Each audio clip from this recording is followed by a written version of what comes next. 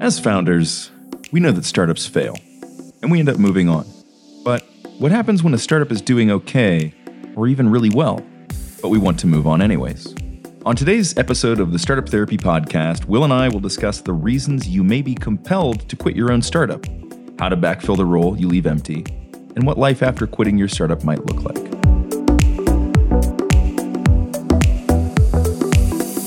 We're back for another episode of the Startup Therapy Podcast. This is Ryan Rutan from Startups.com, joined by Will Schroeder, CEO of Startups.com. Today, we're going to talk about quitting your own company, stopping working at your own startup, which might sound strange, but Will, this is something that comes up more frequently than people might imagine, doesn't it? It does. I mean, now that I think about it, in the past maybe week to 2 weeks, I've probably had more conversations. I talked to a lot of founders. I've probably had more conversations with founders talking about how do I quit my own startup than founders talking about how do I grow my own startup. Probably a lot of folks listening to this, if they even decide to queue up this episode, they've at least had the thought in their mind. Right. You know, they're like, well, if I did want to do something else, what would that look like? And the truth is, it's not a topic that comes up very much, like a lot of the things we cover on this episode or on this podcast, and it's not something that you can go to a lot of friends and talk about because, frankly, they've probably never done it. Yep. But it can be done. It is not without challenges, and we'll certainly walk through those today. It is not without huge obstacles that you'll have to kind of overcome in order to even make an attempt at this, because even if you attempt it, it doesn't necessarily mean it's going to work. I mean, look, at the end of the day, yes, you can just quit your startup. You could replace that ventured. Any sentence in startup, like you can try it, but there's no guarantee it's going to work. Like yes. Yeah, not the way folks are thinking. But in Ryan, I think you had mentioned that you were just talking to somebody not too recently about them wanting to quit their own startups. Like between the two of us, even Tuesday. It's coming up a lot with us. Yep. Yeah. Yep. Yeah. On Tuesday. Well, out of a room of four founders, one of them was wrestling with this issue. Right. So yeah, it comes up a lot. Right. And what did it look like in your case? I want to give you some vignettes of what I just dealt with, but I'm curious to hear how it came up in your case. Sure. This one was, I'd say, one of the pretty standard reasons that we hear for this. And it was some combination of lack of challenge and boredom. Right. So he's about 2.5 years into this business. It's a food service company that mostly does food service in other establishments. He's got a product that he puts into other restaurants, into other establishments. Right. And so he figured out the formulation. He got all that going. He built an audience around it. He had his own store that built the brand. And then he started to distribute this stuff. At the point at which it switched over to distribution, he was like, I'm not really innovating anymore. It's the same thing over and over again. I just have to go into another location, convince them to drop their current supplier, pick up mine, and then service that account. And he's like, it's not fun anymore, right? And so he's a little bored, little less interested in the challenge. And so he's trying to figure out, can he step back from this business and just put somebody in? It's gotten to that operational state that he's kind of like, well, I don't really want to do this part of it anymore. Right, which is fair. Yeah. And I think as entrepreneurs, as founders, we often feel guilty when we have these feelings. Oh, he definitely has that. Right. We're somehow cheating our startups. This thing that we built spent so much time to build, all of a sudden we're not doing right by this very startup. Yeah. As if our own feelings, our own emotions aren't even an option. And I think that's a dangerous place to be. Oh yeah, it can be, right? I mean, at that point when you become disinterested in the thing that you're doing, regardless of whether you feel guilty about it or not, there can be some seriously mal outcomes from that. Yeah, and so in my case, I had 2 conversations that I can recall, both in the past week. So these are very top of mind.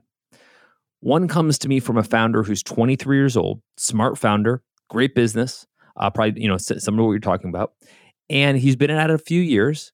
He likes the company. It's not a problem of whether he likes the company. It's just not doing well enough that he's like, I'm going to put all my chips on this. I'm 23 years old. I got a lot of life ahead of me.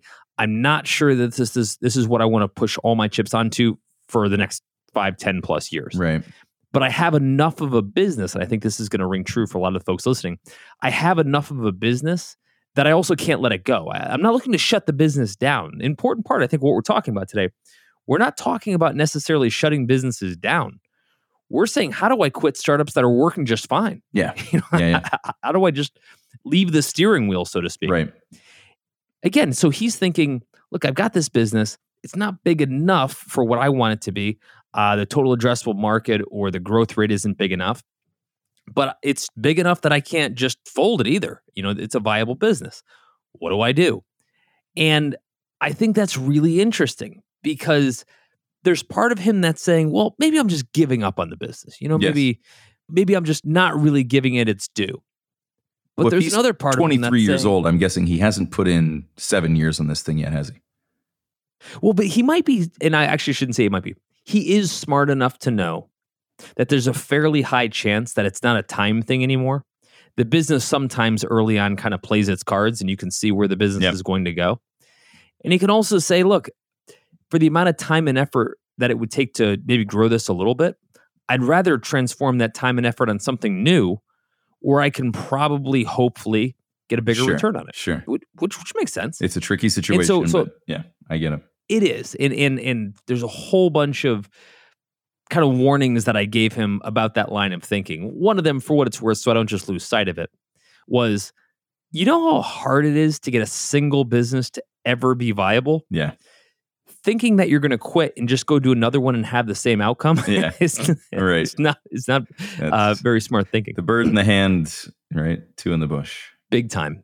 The second entrepreneur, is 65. So on the very other end of the spectrum. Right. And he's saying, look, I'm looking at the next stage of my life toward retirement, etc. My business is everything to me. It's all of my income. It's all of my retirement. But guess what? I want to go do something else. Right. And frankly, this is more of a startup to him. What do I do? Again, I'm not looking to fold the business. I need the income, especially at this stage in my career. And I can't afford to be wrong about this decision. That's right. At 23, you don't want to be wrong. But you can. But you can afford to be wrong. Yeah, big difference. At 65, you're sort of, out of your highest income earning years in most cases. So it's a tough decision. However, whether in this case the founder is 23 or 65, they're both dealing with roughly some of the same challenges of trying to figure out how to quit, backfill, transform the business so that it makes sense for them. Yeah. And so I think today we can start to walk through step by step some challenges that are going through our minds, some of our anxiety, but also how do we actually do it? How do we actually put steps in place so we can walk away, hopefully, gracefully, and bring somebody else in if that's even possible? And who does it affect and how do we deal with all this? Sure. Yeah. Lot to unpack there. Yeah. And so let's talk about the reasons why people even start asking this question, because I think it's worth perhaps bringing these reasons up to the folks that are listening. Sure. To say, you might be thinking one of these things, and guess what? So is everybody else. Right, exactly. So what are some that come to mind for you? I'm curious as to, as you're kind of thinking through your conversations, et cetera, some of the top reasons folks are asking this when you talk to them. Right. I think there's one of the major ones is sort of financial viability. And there's a couple of facets to this, right? So the financial viability of the business isn't necessarily that the business isn't making money. The business may be making money. And the business may even be making enough money to pay the founder. But the founder may look at themselves and go, look, based on my market rate, I shouldn't be spending my time here. It's making some money, but it's not paying me as much as I should, right? Or maybe it's not paying them at all. What I often see is I was willing to take a huge pay cut from market rates, to your point, to come here. I mean, it was my startup though. So I was willing to go from making $150,000 to $70,000.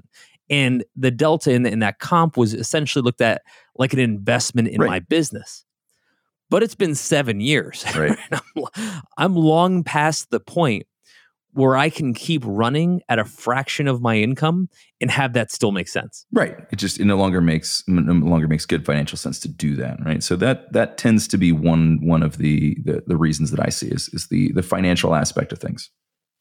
And I think that can come in a few flavors, like we talked about. We talked about one is I'm just making far less than market. Yep. The other is I haven't gotten to market. Right. My buddy who is 23, and let's say he's thinking, well, if I just came out of college, maybe I'd be normally making, say, $60,000, depending on your market, part of the world, et cetera. But I'm making 30. Right. And if I stay on this track over the next 5 years, if I go from 30 to 40 and I've burned up 5 prime income raising years of my life, yeah, I'll have myself at a point in the market where I am woefully behind where my peers are. And that catch up becomes almost impossible at that point. Man, it's tough. It's not impossible, but it's tough. And when you multiply the probabilities together, it's close to zero, right? So, you're probably right about that. Yeah.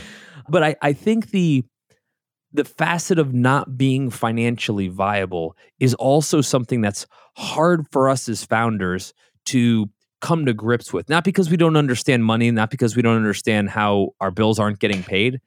It's because it's a reflection of our optimism. Yes. When we say this business isn't making me enough money, once we come to that conclusion, we're also saying it's not capable of making me more in the future. And how long do we run on that optimism before we have to come to that conclusion? Yeah. Long time. And that can be, and it shouldn't take us that long, right? I mean, like objectively, if you see that things aren't changing, you should be able to get to that conclusion. But I think that going back to that optimism paradox, right? We always believe that we'll be able to make changes, that something can happen, that we can enforce that. And sometimes that is true, right? And I'm sure this is what's going through, the 23-year-old's mind is, if I just put in a little more time, can we turn the next corner on this thing? Can we create some lift? Is there some scalability here that will really change the way this looks? Right. But yeah, so I think that financial viability is a really important one. It's also one of the more tricky ones because it can then be a barrier to being able to step out. I know we're going to talk about that later, but I think it's important to understand that there are strong ties between the reason you want to quit and your ability to do so, right? So if the thing's not financially viable, there may not be an ability to replace yourself within the business from a cash standpoint, which makes it really hard to then step away for that reason. Yeah, I agree. And another one that I often see, I saw this firsthand, so I'm actually going to talk to it maybe, is I'm bored. Yeah. It happens. Look, man, you started this business. You were excited about the market challenge. You had a novel idea that you were working on. Doesn't mean you were going to be excited about it for the rest of your life. Yep. At some point, the business just becomes a business. Customers just become customers. They're not that new thing, that novel item that's getting you to the next level to validate what you built. Yep. And you're just bored. I'll give you the most insane example I can think of is actually something I went through myself. In 1999, I'm growing this agency business. And maybe it's 2000. It actually doesn't matter. And I remember that year, we made $23 million in net income. Yep. So much money. Right? Good year. Yeah, it was a good year. In 1999, it was a good year overall. And I was 26, maybe. I can't even do the math. Probably 26. And get this, bored out of my mind. Yeah. Could not wait to get out of there. Couldn't find enough ways to try to get out of there. I was bored with being in the agency business. I was bored running that business.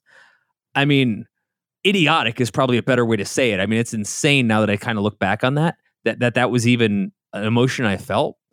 But Ryan, I felt it so intensely. You can't fight those things. I would say, well, what if we were to expand this category from I'm bored to I don't wanna, right? We did a podcast on this a couple weeks ago. We did a podcast a couple weeks ago where we said, like, there are, as founders, we build businesses to allow us to do things we want to do.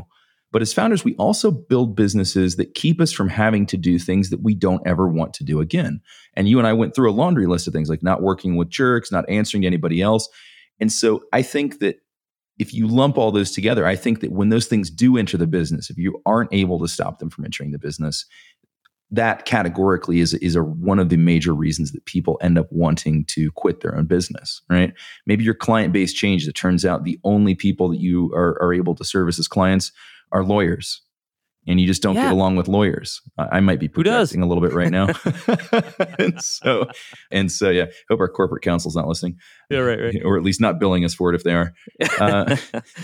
So I think that there's a lot of things that can enter in that make you want to do something else because you simply don't want to be doing this, right? Whether it's boredom, which is fair, angst. Let's just put it out there. It does happen. Yep. Right. When I look back on 26-year-old Will, I look at it as an entitled jerk that should have been so thankful that he had what he had, that he wasn't allowed to be bored. Right. Right. And so I got to say, like, I kind of do. There's part of me that even looking back still feels like that's sort of true. Sure. That said, my point is, no matter how well things were going, sometimes people associate it with how well things are going, you can still get bored. Yeah, doesn't matter. And look, boredom's not related to outcomes, right? Boredom is related to the level of interest in what's happening.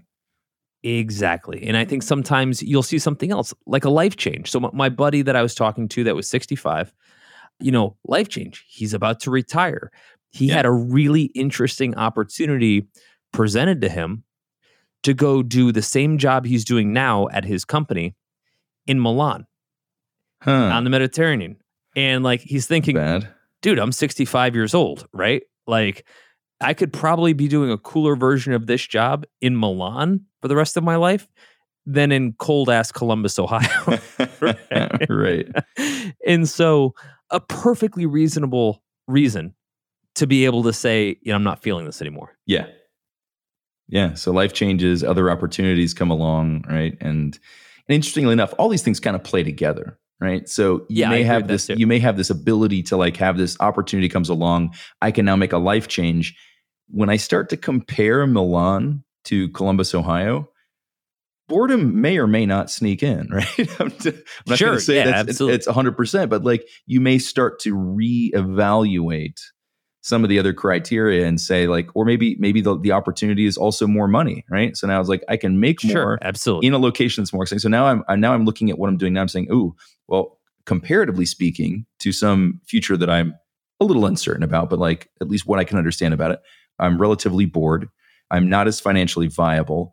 And there's this other life change that I want to make, like moving somewhere, right? That sounds awesome. So these things tend to play together as you start to drive towards this point where you want to quit. Or sometimes you're just burnt out. That's a huge one. Yep. I hear a lot of folks say, and I think this they feel like this is some indictment against their own personality as a founder. Honestly, I'm just fried. I'm just looking for an easier way to spend my day. Yeah. Of course you are. Who wouldn't? This is really hard. Yeah. This stuff is really hard. Of course you're burnt out. Like who wouldn't want to escape from that? Or at least take a long enough break from it. You know what I mean? Yep. A furlough at least, right? At the minimum. At the very least. And so some people are just looking for, just give me a minute, man. And by a minute, I mean a year or 2 years, what have you. But just give me a break from this grind. And again, who wouldn't want that? Who wouldn't want to come off the ice, as the term that I use, or come off the field for a bit and just take a break, get a breather, and just determine when and if you're ready to play again. Yep, exactly. Yeah, it's a big one. So what else do you see? So I think it's probably some combination of all of these things, right? But you can pull out some other specific ones that I've seen recently. This would fall into the life change category, probably, which is just illness or health concerns, either first or we talked about that in another episode. We did, right? And so that would be an issue for us, right? It's a big one because you may face a health crisis at some point that is just the solution to which is mutually exclusive to running your company. Right? You may just not have the time and energy to do both or to do both well. And when it comes down to health, if that goes as far south as it can, you won't be running anything. Right? So there are points where you kind of get pushed to this. You may not want to quit your own company, but you may need to. And I think that's a big one. I've seen that happen a couple times in the last few years. Luckily, knocking on wood here, I don't see that one as often, but it has come up once fairly recently. And so I think, that and some other versions of you kind of can't do it anymore. Right. And I would say burnt out maybe falls into that same category. Right. Absolutely. Health related stuff. And then if we circle back to the 23-year-old, right, he wasn't necessarily saying he was bored. I don't think he was saying, I'm not sure there's enough juice in this to make the squeeze worthwhile, right? Is there enough upside? Is there a big enough future to make keeping at this worthwhile? I see this all the time. I see this particularly with funded startups where they say, we raised maybe our seed round or Series A, and it doesn't even have to go that far, but just bear with me. We're not going to raise another round. That's kind of, the investors, when they were excited about what it could be, we figured out what it is, and what it is isn't as big as what we thought it would be. Right. Now that I know what it is, I'm not as Yep. excited about it. Yeah, Right. and it happens. And I'm not, looking to double down on something where I don't see an exponential outcome. But with all of this, okay, so I think we've done a really good job of saying, look, if you're listening and one or all of these things applies to you, don't feel bad because everyone else is thinking the same damn thing. That's right. So this is Absolutely. very common. But if you're listening, I'm guessing your next question is, awesome, now what? What do I actually Right. do about all this? And so the question being, paraphrasing, if I quit, then what? Like, who runs this thing? And how do I actually, what is the steps that I take in order to quit my own startup? And I don't just mean communication. We're talking about structurally. Yeah. How do I make this happen? Who do I hand my because I want to at resignation least letter consider to? it. Yeah, exactly. Exactly.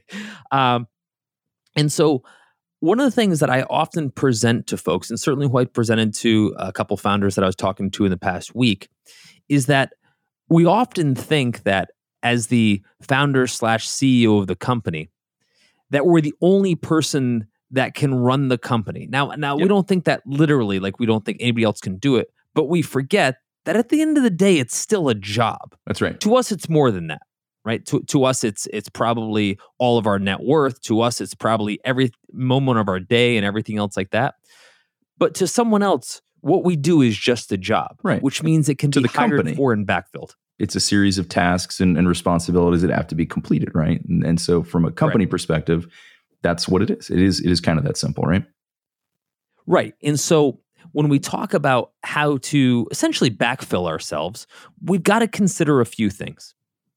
The first, and I think is super important, that we got the CEO job just by founding the company. That's right. We didn't have to interview for Right. it.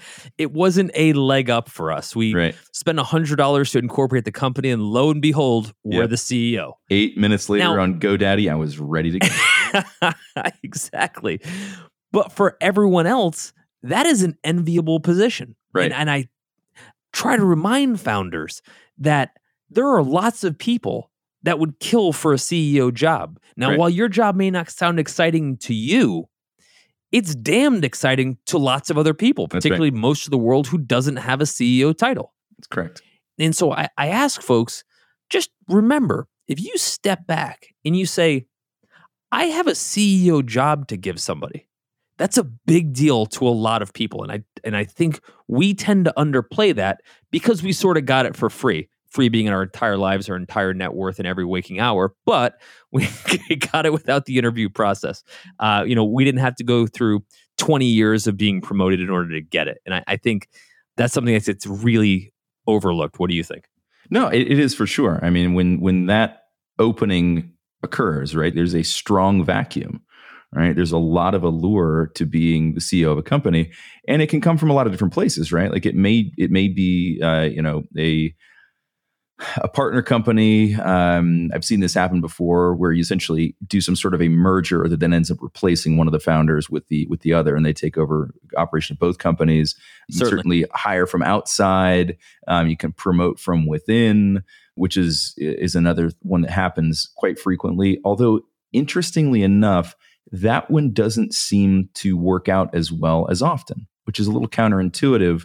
But there's something about just having watched it play out, having watched somebody transition from a VP or maybe like a COO, CMO, CTO, other position, trying to step into the CEO job under these circumstances where they're either replacing the CEO or he wants to leave. I'm trying to think of an example of this in startup land. Most of these were actually a little bit more, they were further along, kind of more mature companies. So this was more of a corporate level transition.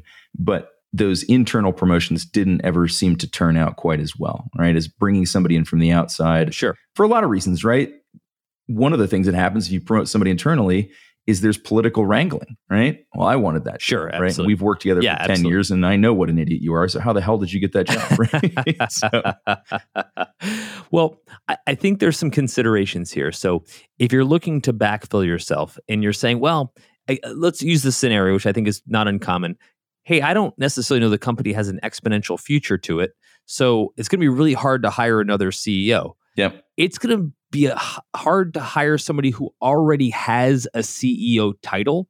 Yep. Because if I have a CEO title, I'm comparing this to my other CEO jobs. Right. And my if CEO I don't salary. have a CEO title. Yes. If I don't have a CEO title, if I have a VP, EVP, director level title at another company, this is likely the only CEO job I am going to get offered in a very long time, if maybe ever. Ever, right? So these opportunities aren't just falling off trees. That's exactly it, man. So often what I'll say is what you're looking for is the next up and comer, and this is their shot. But don't underplay the fact that bringing somebody in as a CEO could be a huge win for them. Going back to my agency days, and even after that, after some of the startups that I did, I often worked to bring folks in to replace me because I was actually dealing with all of those issues we talked about. And in each case, they weren't a CEO previously. In each case, they were coming from a very different background and or different title. And they looked what I thought was this old tired job as the greatest opportunity they ever had. Sure. Because again, and sometimes it is, right? For them, it might be, and it might be for different reasons too, right? Sometimes, there's that fresh legs component. You may have, if you're leaving because you're burnt out, for example, bringing somebody else in might create different opportunities. It may be a very different job for that person than it was for you. Couldn't agree more. So that it depends. It goes back to that, we said earlier, which is that this does map back to the reasons why you want out as to what the opportunities and options you have for replacing yourself, right? If the company's not making enough money to pay you, the idea that you're going to find a rock star replacement for yourself, not impossible, but certainly less likely, right? If it's a boredom thing, then the person that you're looking for is also a different individual. You're looking for somebody who's more operationally focused, who's satisfied with fine tuning something that's already working, as opposed to going out, tearing up new space and trying to make new things happen, right? So a lot of this does map back to where it came from. They also probably don't own part of a company. People really take this for granted. Again, for the same reasons we founded it, we got 100% of the equity for free, so to speak. And we've kind of taken equity for granted. I don't mean that in a negative way. I just mean in a way where we've gotten used to having it. But the folks that we may be replacing ourselves with don't have that. They don't have a way to get involved in an existing company, which heavily de-risks that step, and be able to take an ownership stake in the company. And I think the moment you give people a meaningful ownership stake in the company, it's a very different opportunity. Oh, for sure. And I think it ties them to the company in so many different ways, right? And if and this is something that's pretty interesting too about having somebody who's in that non-CEO role. If they're in a CEO role and they're in a CEO salary, depending on how long they've been there, that may be their plan. They may already have a financial trajectory that allows them the freedom that they want. Whereas somebody coming in who's not at that level, who doesn't have equity anywhere else, looks at that and says, my destiny is now in my own hands in a very different way. I can grow this company. I can grow, I have a salary, but I can grow an asymmetric amount of value in this thing because I now own a meaningful portion of the company. And that will completely change how they feel about what they're doing. You said something earlier, and I think we both touched on this, also a fresh set of legs. Yes. Right? So when we're getting to the point where we're burnt out, we need to make a life change, et cetera, the last thing on our mind is coming in guns blazing to try to grow this thing. And that's dangerous. It's unhealthy for the organization. It's certainly unhealthy for us, and it's unhealthy for any future prospects of growing anything. This new person comes on, they're a CEO for the first time. They're a part owner for the first time. This is the greatest opportunity they've ever had. They're going to go guns blazing, which is exactly what you're trying to backfill. Now, all of this is all well and good, but it still leaves the next question, which is, I still actually need to get paid. I don't necessarily want to work here, but I still need to get paid. Ergo, I can't afford to quit my own startup. So I think it's probably worth digging into that, because there's some art and science to kind of how you approach that part of the problem too. Does that make sense? Yep. Yeah, absolutely. Yeah, and this will definitely tap into something we've talked about very recently, which is, can I go back to being an employee? Sure, absolutely. And so let's set the stage. Going back to the two examples I was using, the two vignettes, a 23-year-old, 65-year-old, both were in the same position. They said all the reasons that we listed, they applied at different levels, but hey, I'd like to get out of this thing. But I don't know that I can find someone to backfill me, because they weren't thinking about the CEO, the equity, and all the different components that would be attractive for somebody else. And even if I did, I don't know how I'd pay them, because I'm just making this up. Let's say that I'm pulling down $100,000 a year of income from this company. It's not like I've got an extra $100,000 that I don't know what to do with. And by the way, I pay my bills with that $100,000. So how do I make that work? And so here's how it gets done. I've seen it done numerous times. Let's say you've only got $100,000 to play with. And so again, we're not going to create monopoly money to pay people. Sure. You've got a couple options. One, the first thing you do, and Ryan, I think you're heading toward this, as you're looking to kind of go on and figure out what you're going to do next, is figure out how you're going to get paid next. Now, people don't do this. What they say is, I want to quit and I want my full salary. And okay, that's just not going to happen. Right. Let's just be clear. You only get to make the leap, assuming that you need the cash, if you first find a new way to make more money, which is antithetical to a lot of founders, because they're like, no, this is the way I make my money. I want to go work on something new where I'm not going to get paid, but I can still draw a salary while I go work on this other thing. It's not going to happen. Unless you live in Denmark. And then it does. What? But yeah. In Denmark. Why Denmark?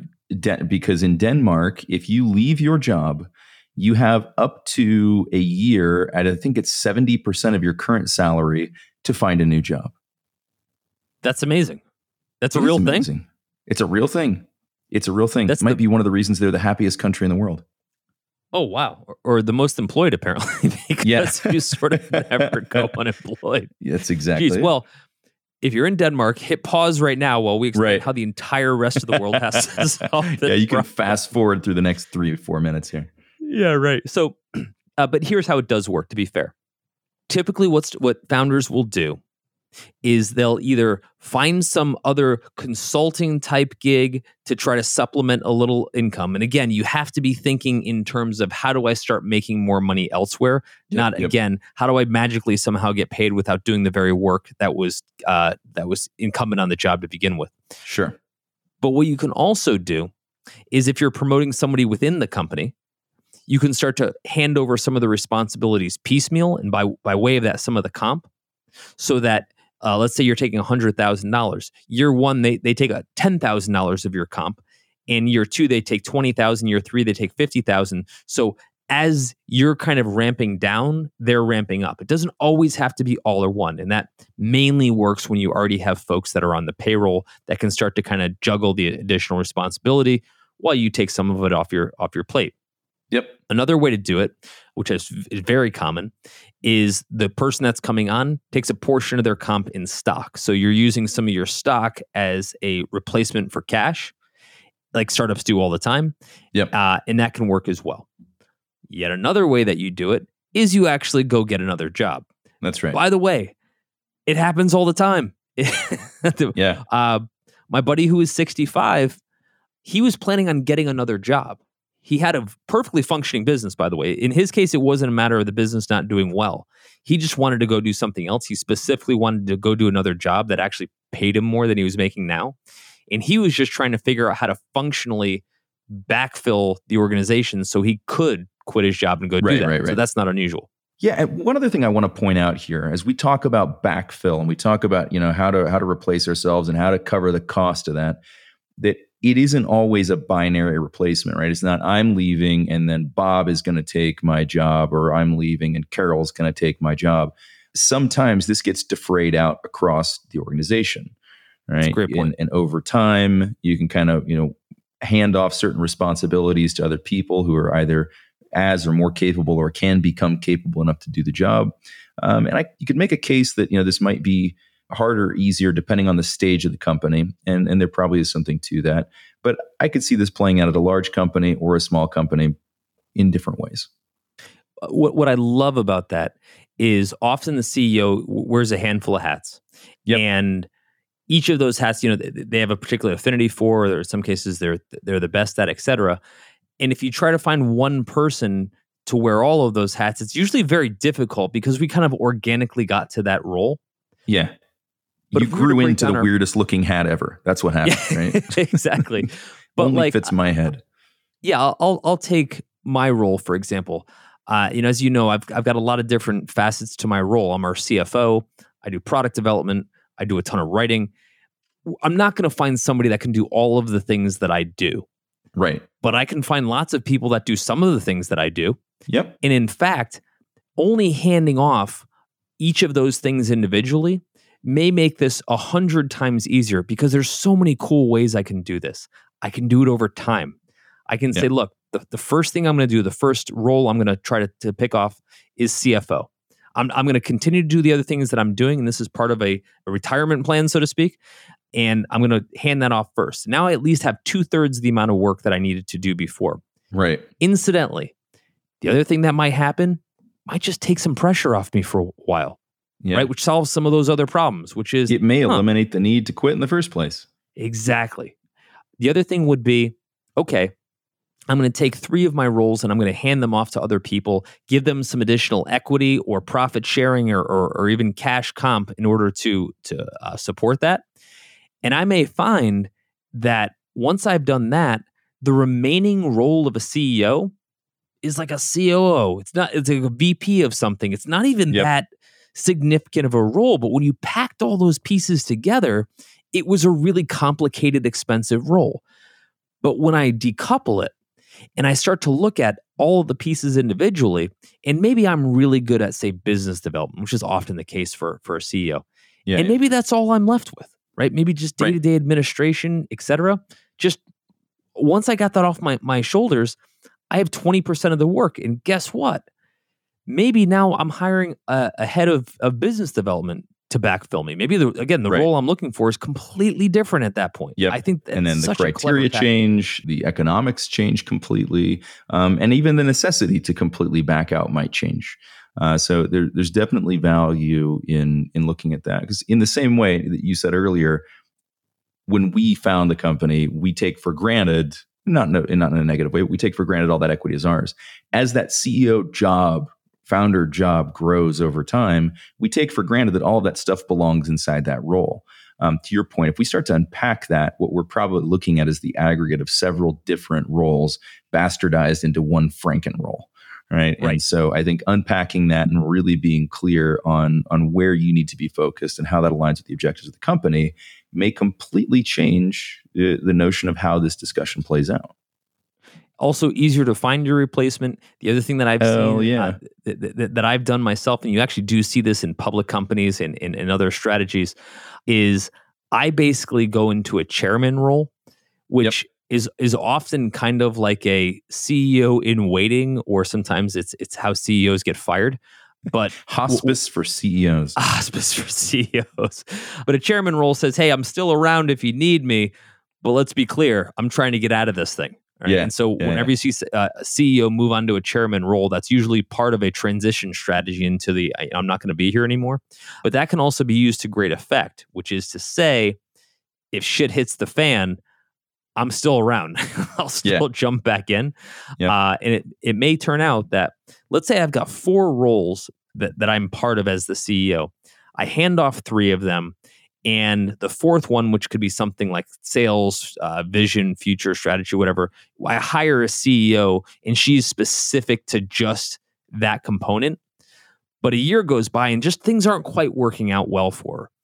I'm still chairman. I'm going to kind of roll back in if I have to, in order to kind of backfill that role, or at least help out, et cetera, showing that I'm still around somewhat. Like I haven't totally left the farm. Yeah, man, that makes tons of sense. And, we've gone over, how we get to this point, what causes us to have these feelings, what are the practical considerations in terms of handling this. Is there anything we haven't covered off on? Are there any other lingering concerns that we should throw out there for people? Yeah, I'm just going to put it this way. No matter how much we break this down, Ryan, you're still going to be super freaked out about it, right? Yeah. That's a given. There's no version I've ever seen where anybody has been like, I just decided to quit my company. It was all smooth sailing. No, it's going to be a complete nightmare. Yeah. But look, at the end of the day, people quit their startups all the time. But what they do is they develop a plan for how they want to quit their startup. They execute it like any other plan that they have, and they come to a conclusion where they're ready to move on to the next thing. That's a wrap for this episode of the Startup Therapy Podcast. This is Ryan Rutan on behalf of my partner, Will Schroeder, and all the Startups.com family, thanking you for joining us. And we hope you'll continue to join us. Be sure to subscribe, rate, and comment on iTunes or wherever you love to listen to Startup Therapy. You can find all of our episodes at startups.com/podcast. If you're looking for more amazing resources to launch or grow your startup, be sure to head to startups.com and check out Startups Unlimited. It's everything we have to offer, from our online university to our amazing community of experts and founders, and even all the tools we've built like BizPlan, Fundable, and LaunchRock. It's everything a founder needs. Visit startups.com/begin. That's startups.com/BEGIN. You'll thank me later.